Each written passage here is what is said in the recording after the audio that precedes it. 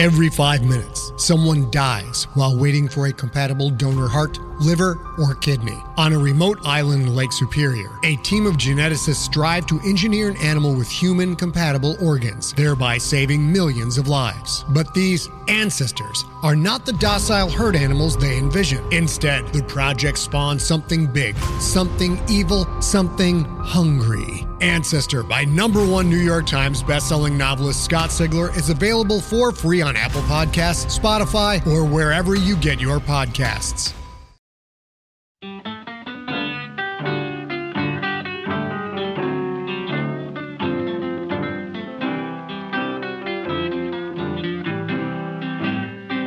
Early one morning, water was coming in my door. Hello and welcome to the Drabblecast, episode 131. The Drabblecast is a weekly flash fiction audio podcast magazine that brings strange stories by strange authors to strange listeners, such as yourself. I'm your host, Norm Sherman. In this crazy, wonderful world we live in, there's often a fine line between what is fact and what is fiction. Unless you're a scientist, and then there's a very distinct, definite line, garish and annoying, unmistakable and unavoidable with its nerdy, self-righteous quest to ruin the party and shit on everyone's parade by getting shit all over the costumes, floats, and funnel cakes. That is, unless your science is cryptozoology. Cryptozoology is the study of hidden animals, and refers to the search for animals which are considered to be legendary or otherwise non-existent by mainstream biology. This includes looking for living examples of animals which are extinct, such as dinosaurs, and animals whose existence lacks physical support, but which appear in myths, legends, or are reported, such as Bigfoot and El Chupacabra. Most scientists classify cryptozoology as a pseudoscience, and while it's true that papers on the topic are rarely published in scientific journals, no formal education on the subject is available, and no scientists are actually employed to study cryptozoology, it's also true that all those real scientists are just jealous. So, as this week's Drabble News, we bring you part 1 of an ongoing series. In Search of the Mongolian Death Worm, with Connor Choadsworth.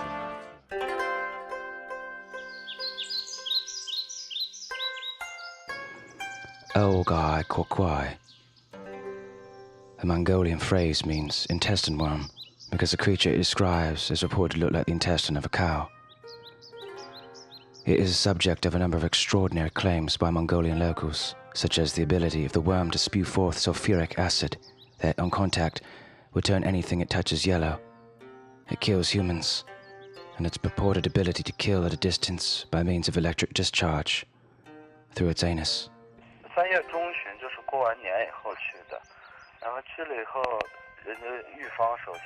This is Nambaran, a local man from the nearby Mongolian village of Tsengao, who says Mongolian deathworms sprayed acid on his cat. The cat survived, but is now very afraid of worms. All worms. From the small slimy kind to the cute kind that wears bow ties. He says it doesn't matter anymore. Namban says the deathworm is very real, and he distinctly remembers an incident that he saw with his own eyes while growing up as a child.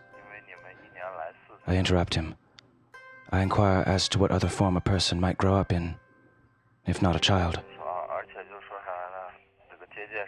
I remind him again of his words, that he very clearly said, while growing up as a child.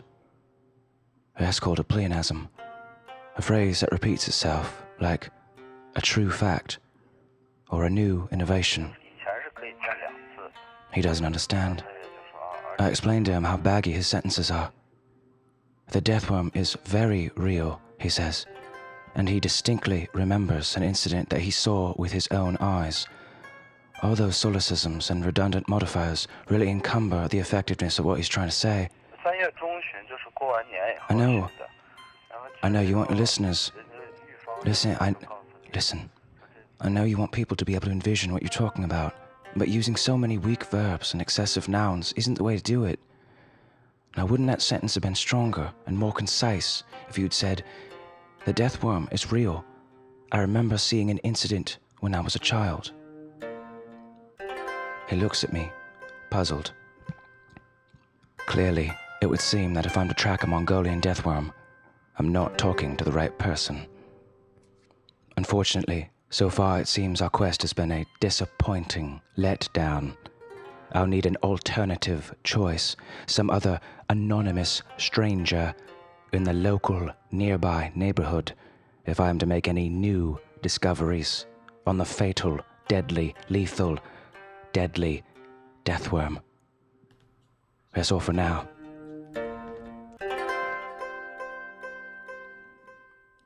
Let's do a 100-word story. Our drabble this week is called Hanging by Doug McIntyre. Doug's a Central Texas author of speculative fiction. He's had short fiction published in 6 sentences, The Tiny Globule, The Abbocott Journal, The Dune Steef Audio Fiction Magazine, The Monsters Next Door, and the NVF Halloween Anthology. When he's not writing, he enjoys riding his motorcycle and spending time with his wife and 2 children. You can find out more about him and his writing at www.dougmcintyre.com.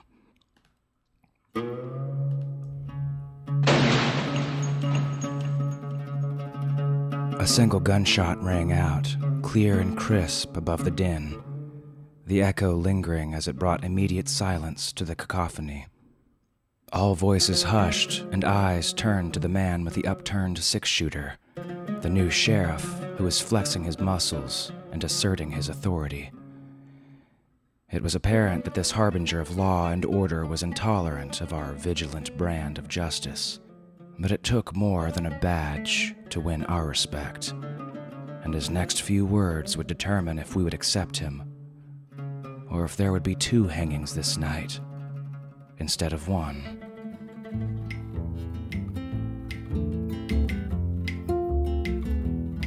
Our feature story this week is called Storm Comes A-Callin' by Jeremiah Tolbert. Jeremiah's been making a go of writing science fiction and fantasy at the professional level since 2001. He's been the co-editor-in-chief of the Fortean Bureau, an online semi-pro magazine of speculative fiction, and he's currently the editor of Escape Pod, a weekly science fiction podcast which I co-host. Whatever, your mom's a conflict of interests. I should also mention that JT is a photographer and shot this week's show art, the picture of the storm, himself. You can find a link to his photography in our show notes. Also helping with the story this week is the voice of Cheyenne Wright. Cheyenne spends most of his days as the colorist for 2 award-winning comic series, Girl Genius and Buck Godot, Zap Gun for Hire, and his evenings as a freelance artist for such companies as Pinnacle Entertainment, creators, publishers of Deadlands and Savage Worlds, and the award-winning Cheap Ass Games. You'll find a link to Cheyenne's kick-ass artwork in our show notes as well. So without further ado, Storm Comes A-Callin' by Jeremiah Tolbert.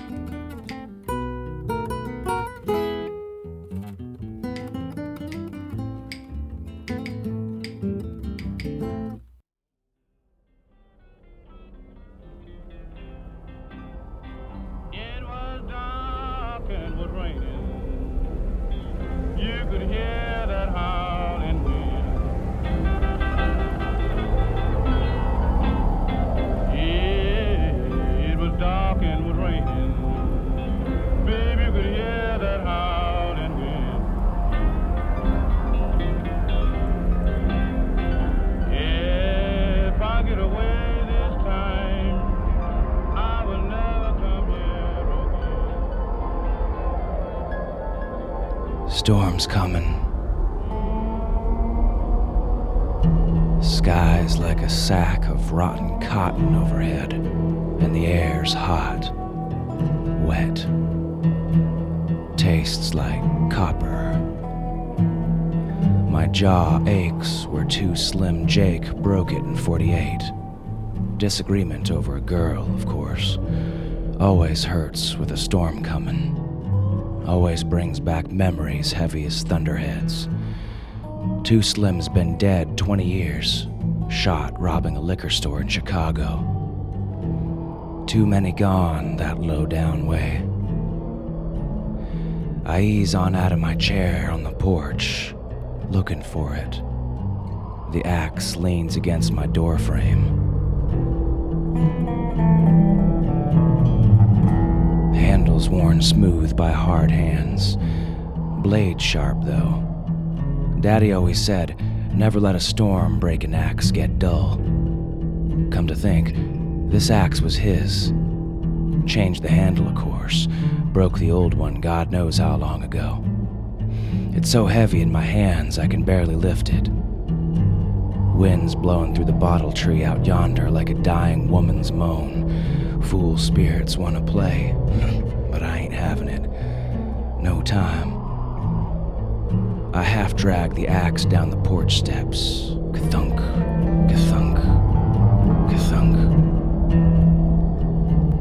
And I shuffle through the dry, red dust around back.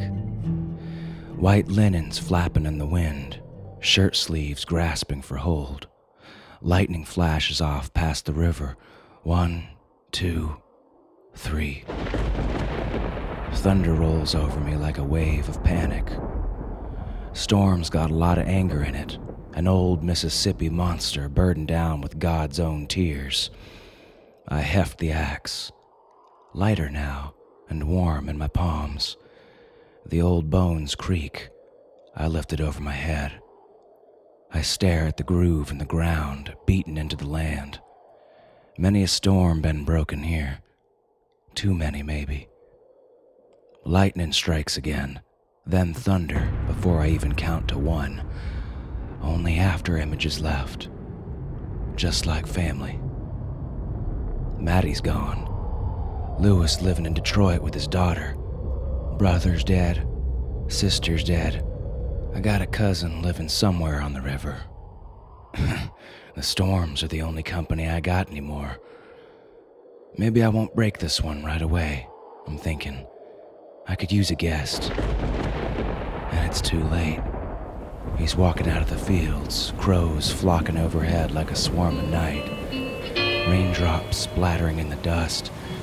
Storm Man reaches out with his arms, and lightning dances between his fingers. Suppose you'll be wanting some coffee then, I say, when he's there, breathing static on my face and looking at me with old bone-colored eyes.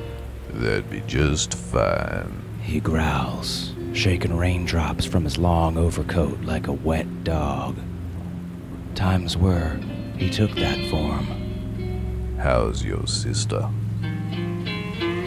Dead. She had some legs on her. Shame. That it is, I say, and shuffle back toward the house. Come on then. Storm Man drifts behind me, bobbing up and down like a twig in the river while he surveys the place.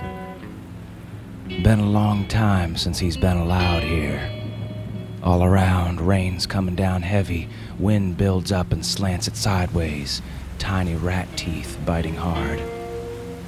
I set the axe down beside my chair, go into the kitchen and put the pot on, pour some of that instant garbage into the paper filter. I step back out. Storm Man sits in Maddie's old chair. I don't have the guts to tell him off, but he sees the look in my eyes and flashes teeth in a grin. Thunder rolls around like balls on a billiard table.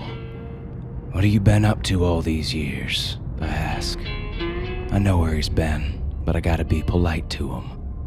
I get the Weather Channel. Too Slim's grandson hooked me up the cable. Oh, bounced around the Caribbean for a while. Got chased off by some Haitian one day. Drifted out to sea and seen the Canary Islands. You ever been to the Canary Islands? Can't say that I have. Not missing much. A blast of light burns my eyes, and the porch shakes beneath my calloused feet. The old apple tree behind the shed smokes up like a chimney. Unripe apples fall down everywhere, sounding like hail. Storm Man laughs. What you? He nods my way. I half expect another bolt to come crashing down, but it don't yet. I got myself married. We had children. Spend a lot of time going to funerals these days. Storm man staring out at the river valley. Funnel clouds spin in the sky. I hardly recognize this land. Ain't that the way it goes, I say. Only sound is rain and thunder. Sky is getting dark. I get the coffee, bring him a mug with a chipped handle and pink flowers on the side. Storm man cups it in his big black hands and breathes in. Fog rolls in off the river. You still play? He asks. Now and then, I say. Hey, if you're gonna flood this valley... Never you mind that. Where's your old guitar? I reach behind the door and pull out the weathered black leather case. The stickers are faded, but I can still see a place name here and there. Memphis, Detroit, London. I take out Luann and offer her to him. He shakes his head. He's reaching down inside that flapping coat and pulling out a silver and red harmonica. I remember this from before. The old days. Early morning, water was coming in my door.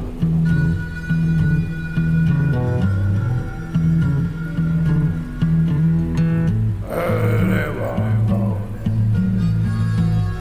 water was coming in my door.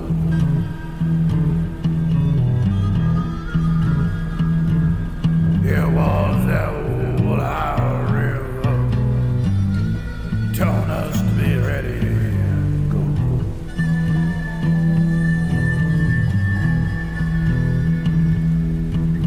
It was dark and it was raining.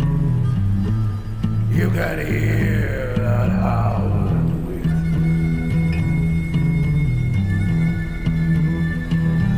It was dark and it was raining.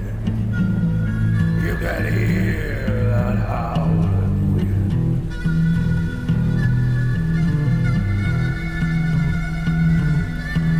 If I get away this time, I will never come here again. I ain't heard Big Bill Brucey in years, but the storm's got a memory 1,000 miles long. I can hear waves on the river all the way from here. Storm man's brother slapping his knees to the rhythm. I pick along, best I can. Soon the river's lapping at my porch steps. The power goes out with a bang.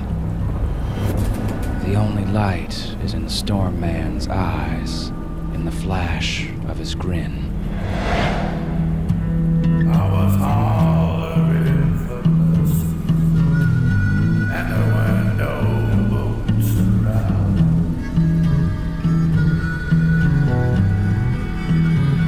I was hollering for mercy, and there were no boats around.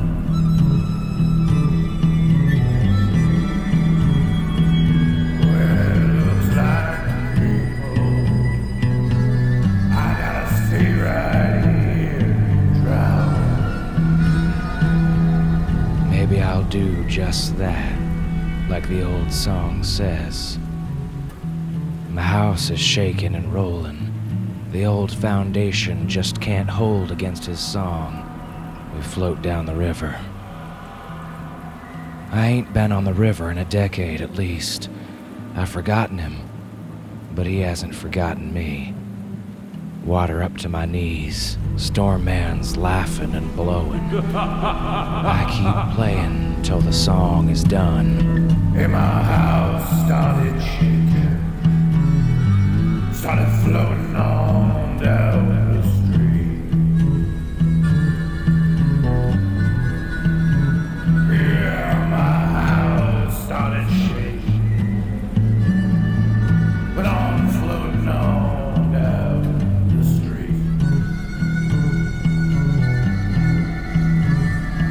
It was as dark as midnight. People began to holler and scream.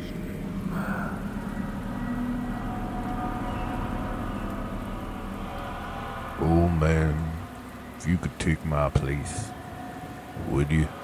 He asks. The music is still in the air over thunder and rain and river water. Become a storm. Live forever, or as long as it rains on this here earth. And do what? Rage up and down the valley, destroy homes, blow hard and wet. I shake my head. Why would I want that? Because it's better than what comes next for you. Maybe. You ain't got long. I know. A flathead big as me swims by, whiskers tickling my toes. Down to hell everlasting, or the river, the sea, and the great Mississippi River skies. Not much of a choice he gives me, but Storm Man don't play by the rules. Well then, who'll be there to stop you? Storm Man grins. That's it, right? No more storm breakers. Get me on your side and there's nothing to stop you from blowing. Either way, your time is over. The water's up to my neck. I can see the great gulf open up before me through the rain and fog. Been nice having you, I say. But I think I'm gonna pass. Sin's a costly hunger. He shrugs. Rain settles down for a moment. Maybe next time, then. Maybe.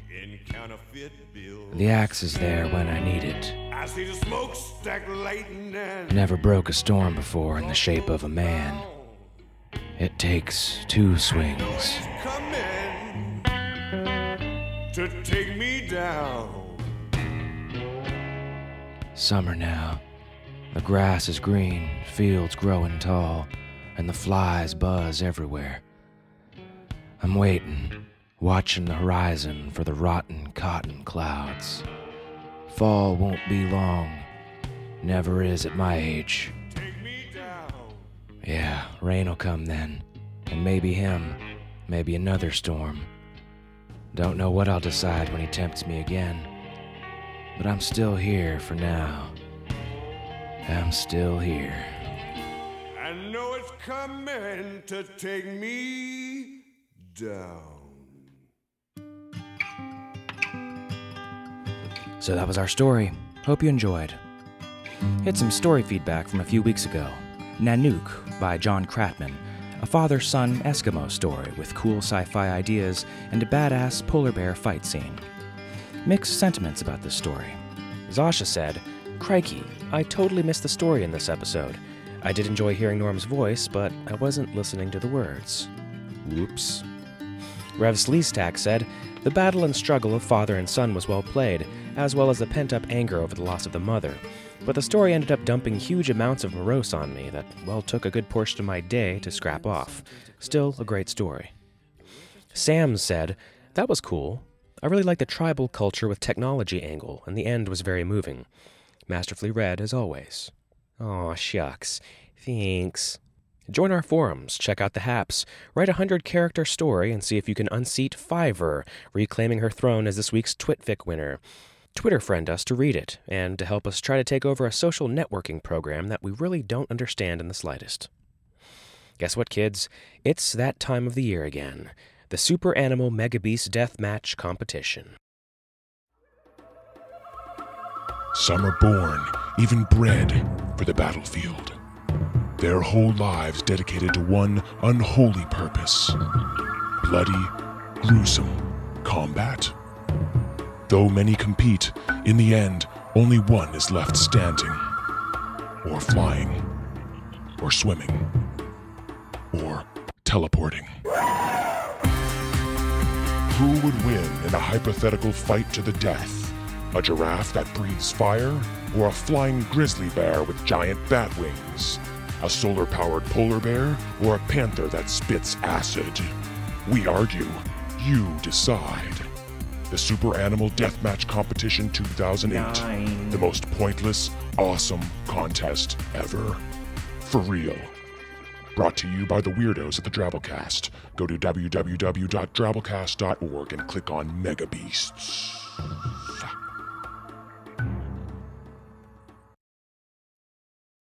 The Super Animal Mega Beast Deathmatch Competition is a podcast that we run totally separate from the Drabblecast, for good reason, but which many of you might still find entertaining. In it, we, the Drabblecast editors, and a few special guests make up several awesomely enhanced animals. Think giant crab with a chainsaw arm versus a teleporting elephant. We get drunk and argue which would win in an all-out melee. This is our third season, and it gets better every year. The highlight of the whole shebang is undoubtedly the artwork by Drabblecast artist Bo Kyer, who sketches and colors these bad boys out, and you gotta see 'em to believe just how freaking tight they are. You can find and subscribe to the Super Animal Deathmatch podcast from our main page.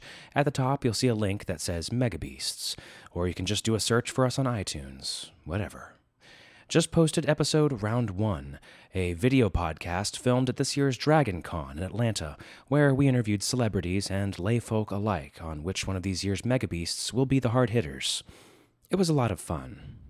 Oh, and word of warning, the Super Animal Deathmatch podcast is pretty vulgar, and that's really an inevitability when you mix alcohol, heated pointless debate, and sophomoric antics.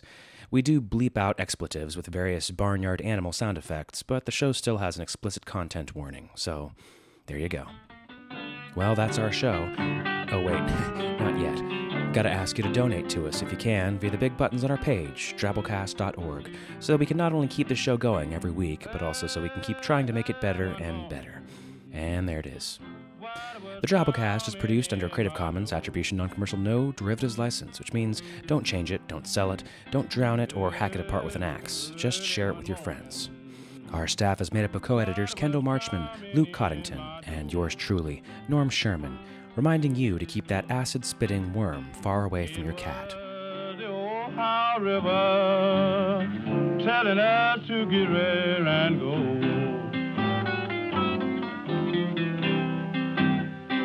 It was dark and was raining. You could hear that howling wind. It was dark and was raining. Baby, you could hear that howling wind. If I get away this time, I will never come here again. Yeah, my baby was crying. I didn't have a thing to eat.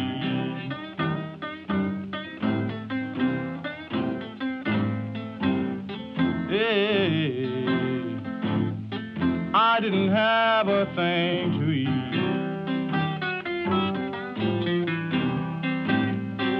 Yeah, the water had come in, washed everything I had down the street.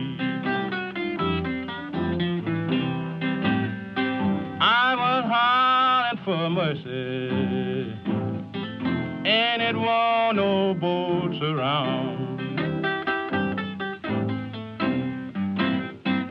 Yeah, I was hollering for mercy, and it wasn't no boats around. It looks like people, I've got to stay right here and drown. Baby, my house started shaking, started floating on down the stream. Hey, my house started shaking, went floating on down the stream.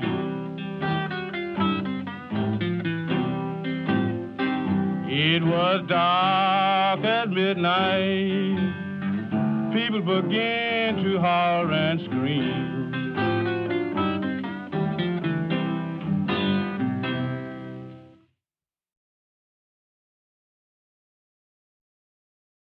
Hey there, this is Justin Bartha. I made a funny new podcast, King of the Egg Cream. It has the greatest cast in the history of podcasts with actors like Louis Black. I'm torn by my feelings for two women. Bobby Cannavale. You can eat it, or if someone hits you, you can put it on your cut. Melanie Linsky. I wonder what these marvelous things are that look just like boiled chicken feet. Jason Ritter. I can break things and pick locks and kill people. Michael Stuhlbarg. The whole point is to inspire people that they should make themselves better. Ari Grainer. No, don't whet its appetite. What are you, an idiot? Me, Justin Bartha.